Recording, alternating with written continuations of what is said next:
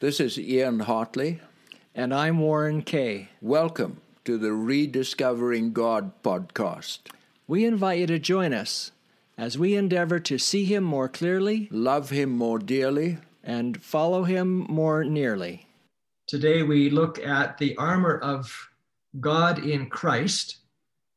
And before we get to that, I just want to invite you to be part of our Monday evening study and just sharing time. So that's Monday evening on Zoom, just 8 o'clock Mountain Standard Time or Mountain Daylight Time. And the number is 403-506-9201. Come and join us as we share together, as people ask questions, and we study the Bible together. A very informal group, but just great at building community there and having a good time. And also the outline for today's study will be on the website, rediscoveringgod.ca, and it will be number 58. There'll be a PDF document there that you can download and follow along as we study these verses in Ephesians chapter 6. So Ian, lead us into the armor of God in Christ in Ephesians. So, in thinking back over my life, what I knew about this was mainly what kids would dress up in the armor in Sabbath school. I don't know if you ever saw pageants. Yes. Somebody dressed up like a Roman soldier and then lettering on the different parts. I never really caught my attention. It was just sort of one of those passages in scripture, which was very graphic. It wasn't very meaningful for me. Mm-hmm. But that's changed. So we're picking it up from Ephesians chapter 6, verse 10. It says, "Finally, be strong in the Lord and in his mighty power." So on a surface level, I think we all agree that God is omnipotent. He's very powerful. But what Paul is talking about is not this sort of God's bigger, stronger than everybody else. So he's kind of like your big brother. One of the best things I ever heard about the brother that's 2 years younger than me was one of his classmates was saying to me, your brother John, he always defended the boys who were being bullied.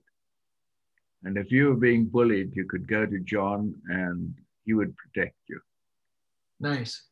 I was very proud of him, for having that kind of reputation. So we are strong when we remember who our immediate relatives are, if they're on our side. We're strong when we remember our roots and are revived in our knowledge of God and his mighty power as creator and savior. And he can always inspire us in all places if we will remember who we are in Christ. So tell me, Warren, who are we in Christ? Well, we are his brother. We're a joint heir with him. We are princesses, seated on the throne next to him. Yes. We're of royal blood. Yes. And we have the resources of heaven backing us up. But right at the heart of all this relationship is the power of God's love, which moves us. It moves our hearts. I never get tired of saying it's not logic, but emotion that drives our most important decisions in life. Right. Like I am not a Christian because I was logicked into it. Mm-hmm. I think at one stage in my life, I wanted to be an apologist for Christ, lay out all the facts like you do when you prove a mathematics theorem, and so eventually you come to the conclusion that's inescapable. But that's not how human beings work. I'm not asking for us to be illogical or unreasonable, but just to recognize that when your heart is touched by something, that's far more influential than having your brain recognize that this proof is really foolproof. As I think back to growing up on the farm, raised a Seventh-day Adventist, and I just believed that Adventism was basically a list of rules of things that you don't do and other things that you're supposed to do. Mm-hmm. And that's all I knew until I started spending time with the Gospels and Desire of Ages and prayer and getting to know Jesus. And as I began to fall in love with Jesus, my life began to change. I couldn't describe how that happened. It just happened. And as you were saying, I was moved, not by logic, not by argument, but just something was happening in my heart.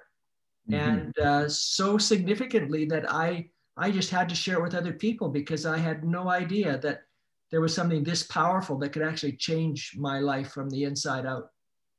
And then you met a pretty girl. Eventually I did. And then I understood more about the love aspect. What do you mean eventually? Well, it was still a few years. Oh, you're fighting it off? No, actually, we were just in different spaces, and I didn't get to know her till some years later. So if you're listening to this podcast, you can't see Warren's face. It's all lit up like a Christmas tree suddenly, just because I mentioned a pretty girl. Right. So, I'm thinking of David and Goliath. So David's reasoning was purely emotional. Like he says, God helped me kill a bear and a lion, and he can help me take this dude down too. His passionate heart just believed that. It wasn't logical that he could take this guy down. He doesn't have armor. He's just a kid. He has no experience in warfare. Logically, he had no chance. But emotionally and in his relationship with God, he had this confidence that gave him the victory. Right. Yeah. So read verse 11. Put on the full armor of God so that you can take your stand against the devil's schemes. So let's just talk about the devil's schemes for a minute. What do we know about the devil's plan of action against human beings? Well, I used to think that this would be referring to just the way that he trips me up and gets me to do the things that I know I shouldn't do. But as we've been on this journey, I'm coming now to realize that it's fundamentally what I believe about myself, the negative tapes that I accept that erode my self-confidence, the things that I believe about other people and the things I believe about God. Yeah.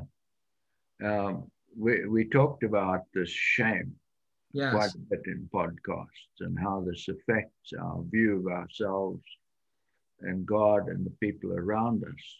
And so shame is something that other people heap on you, and so he really exploits that avenue that he has for destroying us. And he would destroy us all with shame, with guilt, with addictions, with diets, or every which way that he possibly can, filling our minds with the beast thinking that's so prominent in the world, competition, violence. It seems that that religion tends to use shame to a large extent as well.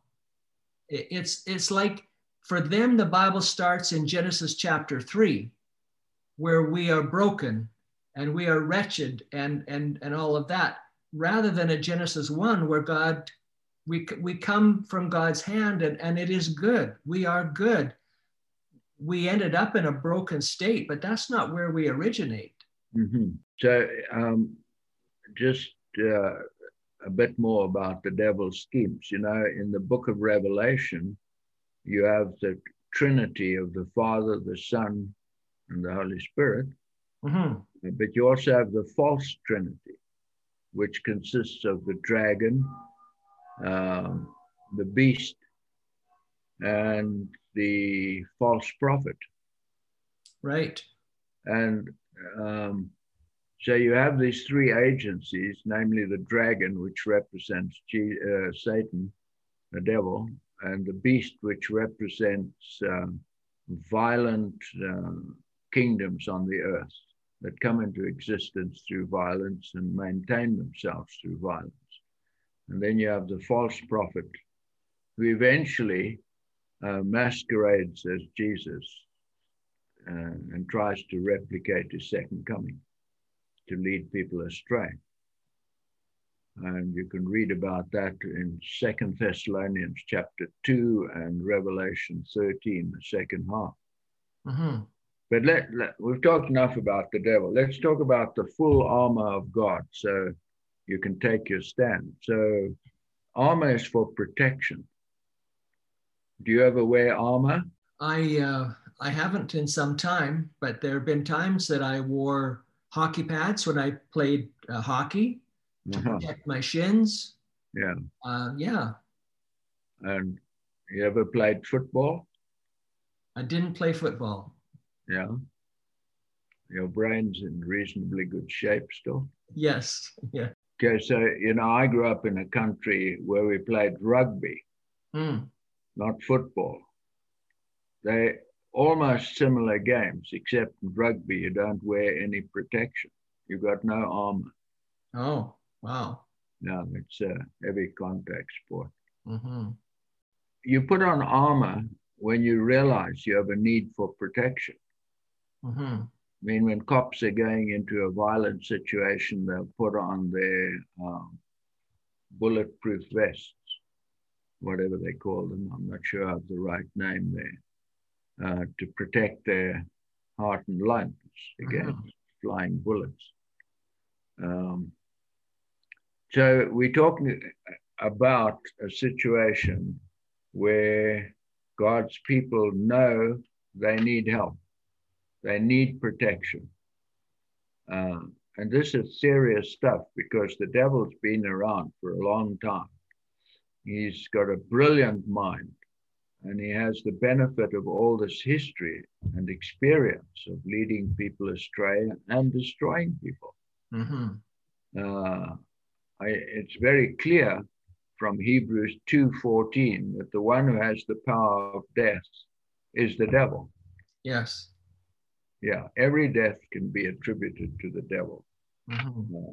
If there was no devil, there'd be no death on the planet, unless we invented sin ourselves. So you want to read verse 12? For our struggle is not against flesh and blood, but against the rulers, against the authorities, against the powers of this dark world, and against the spiritual forces of evil in the heavenly realms. Paul moves us right into the supernatural straight away. He's talking about the powers of this dark world, the spiritual forces of evil in heavenly realms. So, you know what I find, Warren, is that I don't take the devil seriously enough. Right. I sort of see the problem being my own weakness, being led astray, and so on. But I don't really realize my need of a supernatural presence in my life to counter the supernatural evil presence that's around me. What about you? I agree. I think life can go along pretty nicely without too many challenges at times, and we forget that we live on enemy territory. Mhm. And yet, I think when we realize that a lot of this is happening in our minds, that's where the battle rages. When we realize it's what we think and believe about ourselves, what we think about others, and what we think about God, and the enemy can get in there and get us off track, and we don't even realize that we've been taken advantage of. And Mhm. so it seems that Paul in this book in Ephesians is reminding us that we are in a struggle. And it's not against the people that we see around us that might get in our way when we want to do something to advance or whatever that might be. But there's another struggle going on that we need to be more aware of. So no, it was when Jesus came along that these powers of the dark world and the spiritual forces of evil in heavenly realms were revealed to us. The Old Testament knows very little about these forces. They're all attributed to God. So you'll have a passage like 1 Samuel 16, where an evil spirit from God possesses King Saul. Of course, you and I would never say that evil spirit was from God. We would say it's from the devil. Right. That possession that takes place. But it's only since Jesus that we really have this insight on what's actually happening. The chapter 12 of Revelation talks about the tail of the dragon drew 1/3 of the stars and cast them down. And if you decode that symbolic language, stars represent angels, they're cast down. From that, we conclude that 1/3 of the beings in heaven joined the angel who became the devil. I mean, Warren, this is horrendous. Yeah, 1 in 3, like that's huge, huge. I mean, like, I think you have 4 children. Yes. Imagine one of them turning against you and Cheryl. Yeah. And doing their best to destroy you. Unthinkable. I mean, it happens in families. Yes. But you wouldn't expect that to happen to God and in heaven. And even, we're in the middle of this pandemic. And fortunately, it's not as taking the toll on life that we thought it might. But still, if of every 3 people that we knew, one of those 3 died, that would be horrendous. Yeah. And that's what this was. And there's just bringing it to us, there's quite a variation in opinion as to what percentage of the earth will be saved when Jesus comes again and what percentage will be lost. So, but the only book that really addresses that I know is Galatians, where it says the childless woman, talking about Sarah, has more children than the fertile woman, sort of indicating that more will be saved than lost. But I have to admit that's just an enlightened guess on my part too. Right. So I think we've both agreed on is that we really need supernatural help from God, the Holy Spirit, Jesus, to combat these forces of supernatural evil that are pervasive here on earth and even within our own existence. So let's get to verse 13. Therefore, put on the full armor of God, so that when the day of evil comes, you may be able to stand your ground, and after you have done everything, to stand. So the day of evil can either mean when things go badly for yourself or at the end of the world, when everything is in crisis. Right. You may be able to stand your ground, and after you have done everything, to stand.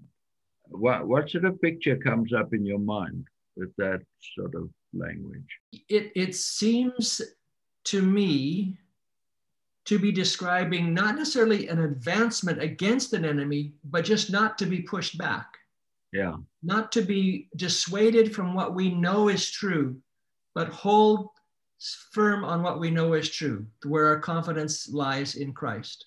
the Roman soldiers, their smallest fighting unit was 4 men. And if they were attacked, they would stand back to back. And they would stand. Okay, And they would make sure they weren't knocked down. right. Because once they were knocked down, they were easy prey Mm-hmm. for the enemy. So maybe Paul is drawing on this, but let me move it another place. You know, when Jesus comes to the end of his life, he's abandoned, he's betrayed, he's forsaken, and all he can do is stand. You know, at that moment in his life, he has no evidence of any success in terms of followers and even in terms of his future life. You know, it seemed to him, this is the end of my eternal life. My God, why have you forsaken me? He's without hope. And he just takes his stand and he'll not go down. So yeah, sometimes it's like that in life. Well, I can't talk for you, but for me, I don't know how it is, but you get to these dark places in your life where hope seems to disappear. And the only thing you can do is take a stand and not capitulate and say, well, I'm not sure how we got here, but I'm not going down. The Lord will keep me upright. Yeah. You know, some of these pieces of armor that we're going to refer to are actually mentioned in Isaiah. I'd like you to read a few verses in Isaiah, the first one being 11, verse 5. Isaiah 11 and verse 5 says, he will wear righteousness like a belt and truth like an undergarment. Okay, so we have righteousness like a belt and truth like an undergarment. All right, the next one is Isaiah 52, verse 7. Isaiah 52, 7. How beautiful on the mountains are the feet of the messengers who bring good news, the good news of peace and salvation. The good news of the God of Israel reigns. Now 59, 17. 59, 17. He put on righteousness as his body armor and placed the helmet of salvation on his head. He clothed himself with a robe of vengeance and wrapped himself in a cloak of divine passion. And then finally 61:10. I am overwhelmed with joy in the Lord my God, for he has dressed me with the clothing of salvation and draped me in a robe of righteousness. I am like a bridegroom in his wedding suit, or a bride with her jewels. So we've got lots of pictures here in Isaiah. Yeah. That Paul's going to use in his description of this armor that we need. I didn't realize that he was pulling from Isaiah in this these pieces of armor. That's fascinating. Yeah, it's like there's not much new that's under the sun. Yes. And if it's new, it's probably not true. So we start now then in verse 14. Stand firm then with the belt of truth buckled around your waist, with the breastplate of righteousness in place. So Warren, all these pieces of armor are related to Jesus. And this is what I missed and only discovered later in my life. I was so fascinated when I realized it's just different ways of talking about Jesus. Yeah. That's so great. Yeah, that is fascinating. So like John 14, verse 6. You want to read that? I am the way and the truth and the life. None comes to me comes to the Father except through me. Yeah. So the first piece of armor is this belt of truth. So the belt is the basis of your armor that you're going to put on. You're going to hang your sword on it. You're going to tie other bits and pieces to it. Mm-hmm. If you look at a Canadian police person, they have a belt and all sorts of accoutrements on the belt, Yeah. nightstick and gun and radio and handcuffs. Even a weightlifter puts a belt on. Yeah. Just to give them that ability to push against that belt and have everything hold together, I guess. Mm-hmm. So it's a belt of truth. This is the basis of your armor. Mm-hmm. So when you think of truth, I used to think of truth as a collection of verifiable or true facts. Nowadays, we try and find truth with Google. It's not always the truth, but I guess they do their best. But when Jesus is talking about truth in John 14:6, I am the way, the truth, and the life, he's not talking about a collection of facts. He's talking about what his Father is really like. Mm-hmm. He says, I'm the way to the Father, I'm the truth about the Father, and I have the life of the Father. And no one can come to the Father except through me, because he's the only eyewitness we have of God. And it's this understanding of what God is like that forms the basis of your armor against the attack of the evil one. Well, because when you understand who God really is and realize that he has already, through Jesus, conquered the enemy, and he gives that victory to us. So I am a conqueror, and that when you're going into war, to already know you're a conqueror is a great sense of confidence. Yeah. I'd like you to read John 1, verse 14 to 18, because this is where this revelation of the truth about God really starts. John 1, 14 to 18. So the Word became human and made his home among us. He was full of unfailing love and faithfulness, and we have seen his glory and the glory of the Father's one and only Son. John testified about him when he shouted to the crowds, "This is the one I was talking about when I said, 'Someone is coming after me who is far greater than I am, for he existed long before me.' From his abundance, we have all received one gracious blessing after another.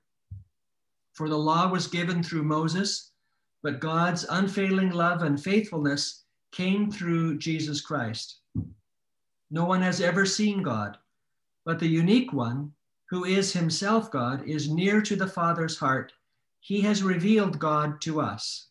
That's pretty interesting, isn't it? It is. The law came through Moses, but how does he describe it?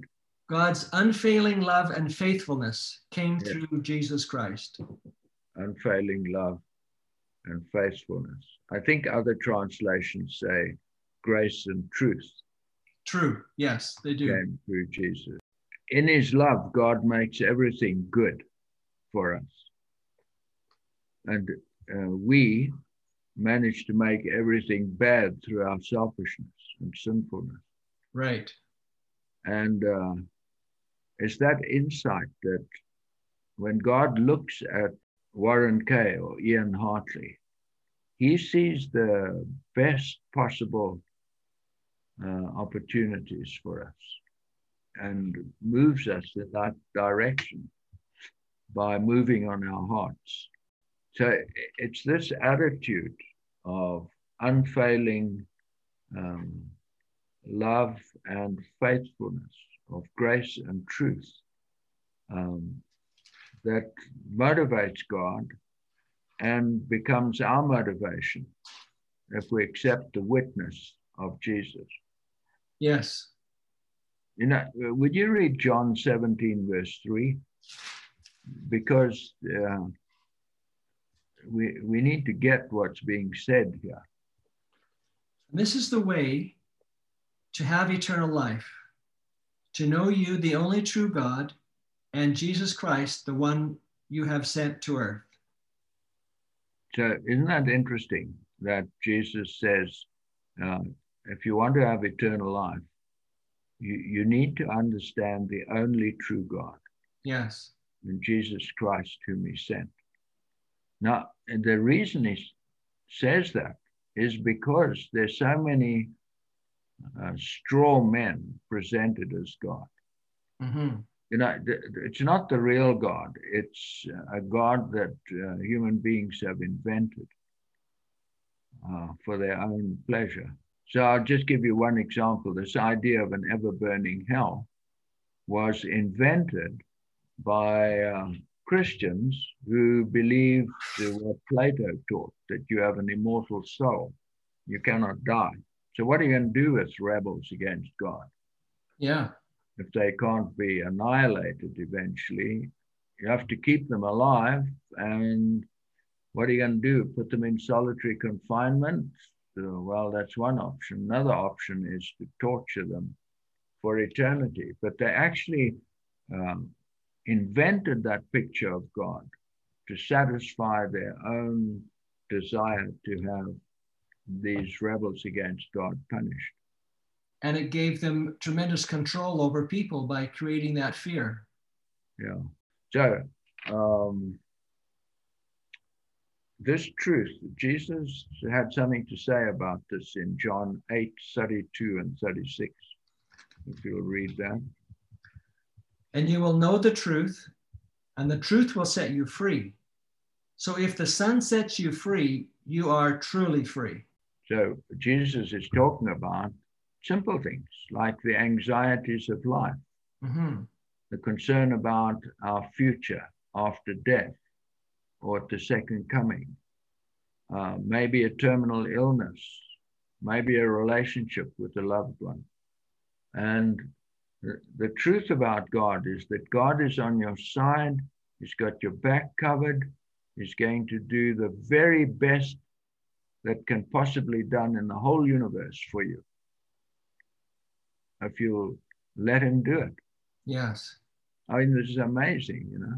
And when I can come to actually believe that, what freedom there is in knowing that. And yeah, this is what Jesus means when he says the truth will set you free. yes. When you know the truth about God, this gives you great peace in your heart and freedom to face the future and the freedom to be kind to people around you, because God is your Father, your Maker, your Redeemer. He is the love of your life. Yeah. Beautiful. So we need to move on to the breastplate of righteousness. Yes. 1 Corinthians 1 verse 30 is a very interesting verse. If I would really encourage people to memorize this verse, 1 Corinthians 1:30. It is because of him that you are in Christ Jesus, who has become for us wisdom from God. That is our righteousness, holiness, and redemption. How about that for a categorical, dogmatic statement? Yes. Jesus has become our righteousness, our holiness, and our redemption. So when he's saying that we have this breastplate of righteousness, he's saying that we have Jesus as our righteousness. Yes. So let me decode that a little bit further. Mm-hmm. We could not live the life that God had planned for us to live because an alien tripped up our ancestors and got his toe into our world and became the prince of this world. And we were infected with this virus. And so we could not live the life that God planned for us. There's one being, one human who's lived that life, and that's Jesus Christ. He came and lived the life that each one of us was meant to live. Mm-hmm. And so what did he do? He fed the hungry, healed the sick, He raised the dead. He cast out demons. Wherever he went, he brought joy and happiness to the people around him. That is how you were meant to live your life. That is how I was meant to live my life. But because of sin and all the implications, I've not lived my life like that. So Jesus came and lived my life for me. Beautiful. And now he says, look, Ian Hartley was challenged, he was dysfunctional because of sin. This is how he would have lived his life if it hadn't been for the devil and Adam's choice. I give my history to him. Mm-hmm.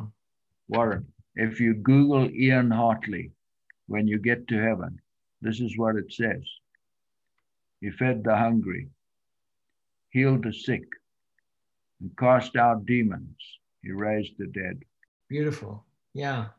You see, that's what it means to have the breastplate of righteousness. This is your protection against the shame and the guilt that the devil would put on you. Without that, we would lose heart and Yes. we would give up the battle. Yes. But when we know that, it gives us courage to be able to keep pressing on and to stand firm, like he says. Yeah. We're on verse 15. And with your feet fitted with the readiness that comes from the gospel of peace. So we already noticed that so far all these aspects have their roots or their first revelation in Isaiah. So now in Romans 10, verse 15, Paul quotes from Isaiah. And read that for us, please. And how shall they preach except they be sent? As it is written, how beautiful are the feet of them that preach the gospel of peace and bring glad tidings of good things. So he's quoting now. We read that in Isaiah. Yes. So once you understand the good news, the desire to condemn and judge others disappears. And in their place wells up a desire to tell everyone we can of the love and the acceptance of the Lord for every person on the planet. This is the good news that we want to share so badly with people. And whenever you have good news, it just compels us to share it. Yeah. You want to share it with anybody that will listen. Yeah. So you recently had a grandchild. Yes. Good news. We had to share it. Yeah. Name? Zoe. Zoe, Z-O-E?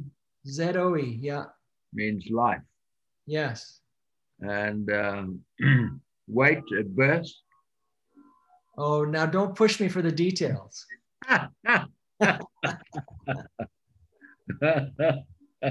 Well, at least you know it's a girl. The girl born on February 2. I know that. Okay. This is really interesting. I used to come home and tell Irma, oh, so-and-so had a baby, and she'd want to know the weight and the length and blah, blah, blah.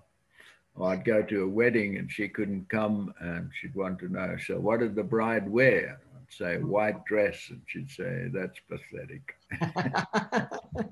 So one of the ironies of all ironies is to teach people to witness. You only have to teach people to witness who don't know the good news. Exactly. I agree. Because if you know good news, it's automatic to want to.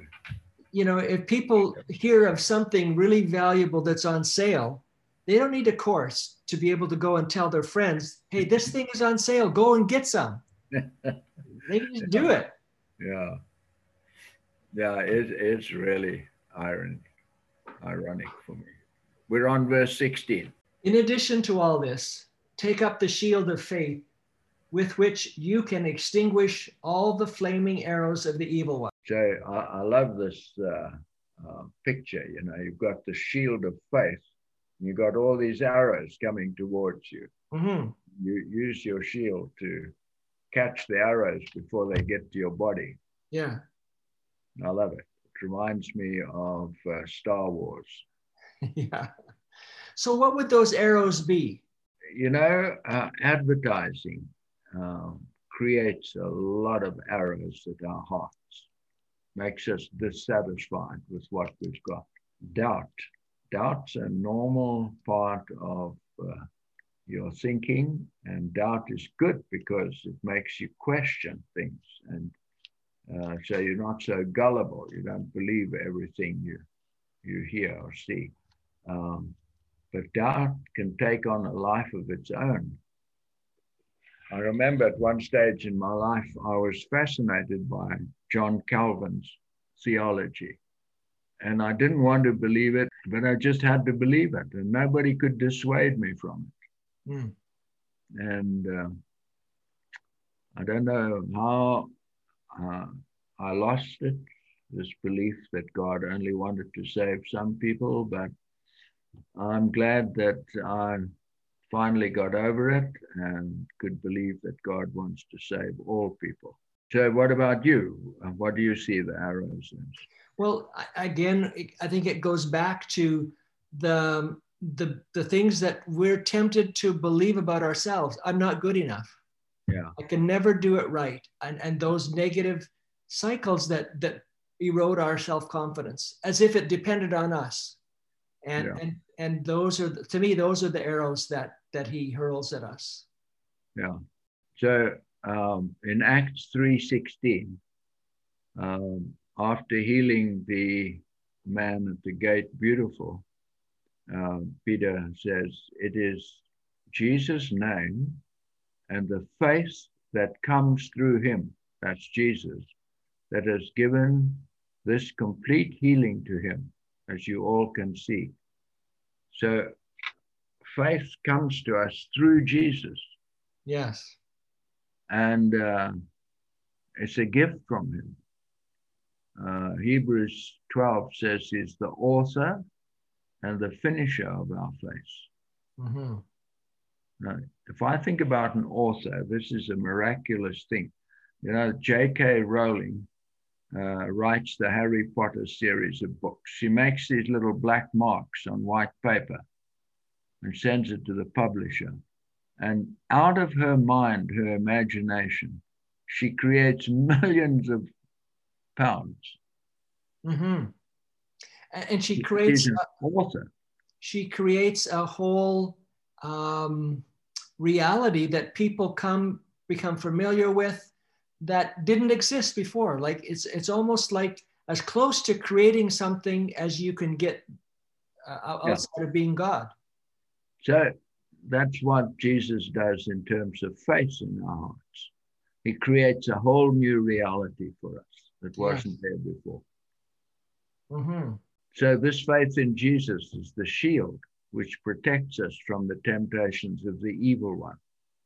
It is not trying hard to overcome which protects us. It is not in doing many good things. It is not in a great devotional life, but trusting or having faith in Jesus' righteousness. It's the thought that came to my mind just now is like reading the final chapter in a novel and knowing how the story is going to end. And then going back and reading it, and it's like, I don't have to get sucked into the emotion that the author's wanting to pull me into because I know how it's going to end.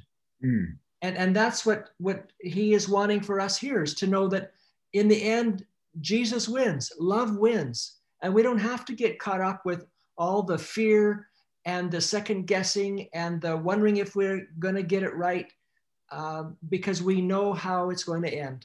And Jesus is the victor, and he has given that victory to us. So we are victors even now while we're still in the battle. Do you read the last chapter first? I don't. So how do you know about it? Well, I just know that that's what would happen. But I want to go on the emotional roller coaster ride that the author intended me to go. So I actually do that. Yeah. I always read the last chapter first. Well, there you go. Am I right? Is that what happens? Sort of. Yeah. Okay. But that's how I decide whether I want to read the book or not. Okay. Yeah. Yeah.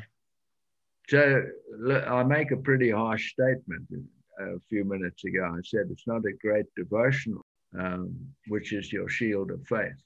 Mm. Aren't you going to query that? Well, you know, for some people, it's like if they don't take that time, their day doesn't go as well. And I think it's more in their own mind to think, you know, I haven't done what I need to do. If I do what I need to do, then I know that I'm going to have a better day. But I'm not sure that it's like that. I mean, it's a relationship with someone, and when you have a relationship, if there's an emergency, and let's say you're not able to take the time today, they don't write you off. You still have that relationship. And so, yeah, I think the devotional life is a way to grow the relationship, but it's not an end in itself. So this is John 5:39. Jesus is speaking, and he says to those listening, you search the scriptures because you think they give you eternal life. But the scriptures point to me. Verse 40, yet you refuse to come to me to receive this life. You know, you can have a very factual, in-depth knowledge of the Bible and miss Jesus. That's what happened to the Pharisees. Yes. I mean, they really knew their scriptures, but they didn't know the star of the scriptures, the heart of the scriptures, the Messiah of the scriptures, which is what you were talking about, this relationship. Yeah. You know, it's not rocket science. Jesus loves me, this I know. For the Bible tells me so. You know, what does it mean that Jesus loves me? It means that Jesus carries me on his heart, that he's got my picture on his fridge, that he looks forward to us being together physically in the future and emotionally now, and that he's got my back covered. You know, I'm really important to him. We're on verse 17. You want to read that? Take the helmet of salvation and the sword of the Spirit, which is the word of God. Okay, a helmet protects your head, the place where we think. Yes. So it hardly needs to be said, but we will say it again and again. Salvation has come to us through Jesus the Christ. This is what gives light to our understanding and protects our thinking. You see, wherever people believe that they are saved by their good behavior, what you were talking about is that we never actually feel good enough. Right. That's one of the hallmarks of being a sinner, is that eventually you will lose hope because your efforts at being a moral being are inadequate even in your own eyes. Yes. And it's when your trust is in the morality of Jesus, in the love of Jesus for yourself and other people, that he has accomplished our salvation, that our thinking is protected. Otherwise, we get into this spiral of help me to be ready when you come, Jesus. You know, you don't have any assurance. You're always insecure about this thing. So when Jesus rides the donkey into Jerusalem, he's fulfilling the prophecy in Zechariah 9:9. If you'll read that, please. Rejoice greatly, O daughter of Zion. Shout, daughter of Jerusalem. See, your king comes to you, righteous and having salvation, gentle, riding on a donkey, on the colt, the foal of a donkey. So we remember this verse because Jesus rode on a donkey. But the rest of the verse usually escapes us. Your king comes to you, righteous and having salvation. I mean, this is the helmet of salvation that's going to protect your thinking. Yes. Acts 4 verse 12 says, salvation is found in no one else, for there is no other name or character under heaven given to men by which we must be saved. it is in the character of God that our confidence of salvation lies. That is what God is like. He wants to save us. He has saved us. He will save us. Mm-hmm. Our salvation is safe in his hands. So the sword of the Spirit, which says is the word of God. So this is the first time we run into an attack weapon. Yes, all the rest are defense to protect yourself. Yeah. And this is something to attack. Of course, you also use to defend yourself, but Yes. it's the first attack weapon. It is to break down the strongholds of evil and the misunderstanding of God. In Revelation 19:15, there's a picture of Jesus riding on a white horse, and his robe is dipped in blood, and his sword is in his mouth. And this is contra to all pictures of a warrior going out to battle, because the warrior's armor is beautiful, clean, and shiny. It's only after the battle that it's covered in blood. Yes. And a warrior has his sword in his hand, not in his mouth. Spanish men have flowers in their mouth as they declare their affection for their current girlfriend. You know, it's just a contrary picture here. And Revelation 19:15 also says this: out of Jesus' mouth comes a sharp sword with which to strike down the nations. He will rule them with an iron scepter. He treads the winepress of the fury of the wrath of God Almighty. So I just want to focus on this iron scepter. Iron melts at about 1150 degrees centigrade. Brass, which was also used at that time for spears, at 920. Bronze, which is a mixture of copper and I think it's tin, at 655, and lead at 328. When the Iron Age came along, it gave the Romans superior weaponry. So when he says the iron scepter, he's referring to the strongest metal that they used at that time, which was iron. And it is symbolic of the strongest force in the universe, which is God's love. Read this beautiful passage from Song of Solomon 8, verse 6 to 7, please. Place me like a seal over your heart, like a seal on your arm, for love is as strong as death, its passion as enduring as the grave. Love flashes like fire, the brightest kind of flame. Many waters cannot quench love, nor can rivers drown it. If a man tried to buy love with all his wealth, his offer would be utterly scorned. It's a beautiful picture of the power of love. Yes, that's interesting. I had not made the connection that the iron scepter is just really talking about the strength of God's love. Yeah. Beautiful. So it talks about and the sword of the Spirit, which is the word of God.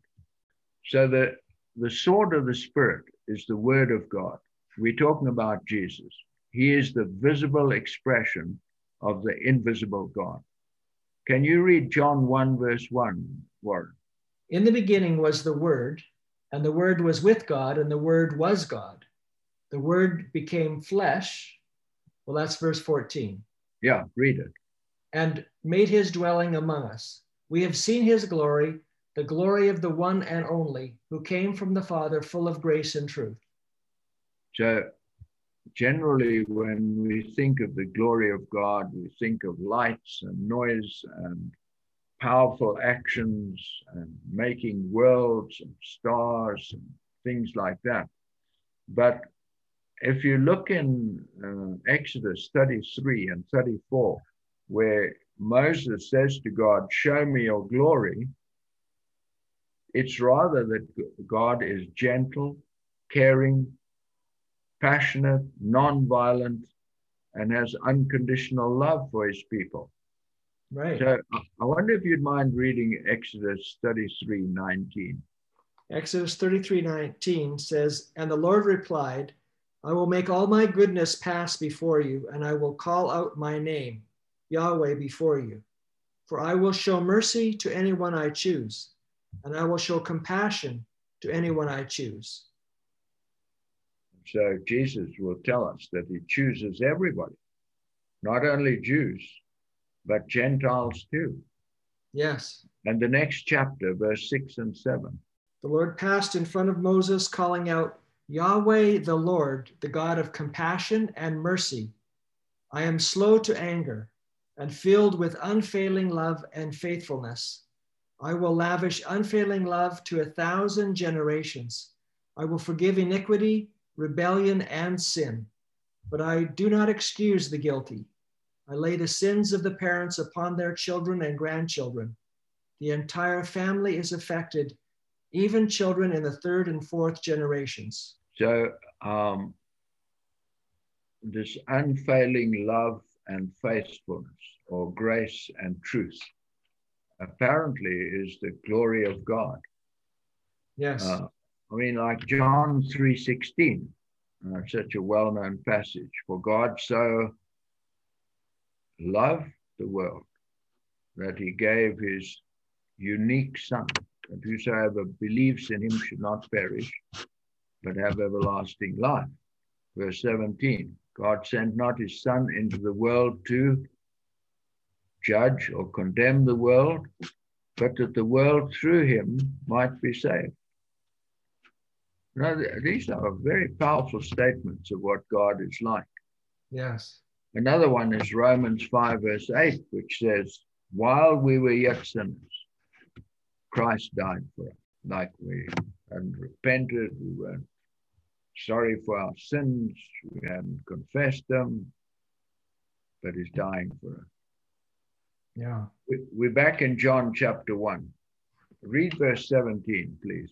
John 1, verse 17. For the law was given through Moses, but God's unfailing love and faithfulness came through Jesus Christ. Moses needed to lay down the law for the people because they were ready for anarchy. They didn't understand love.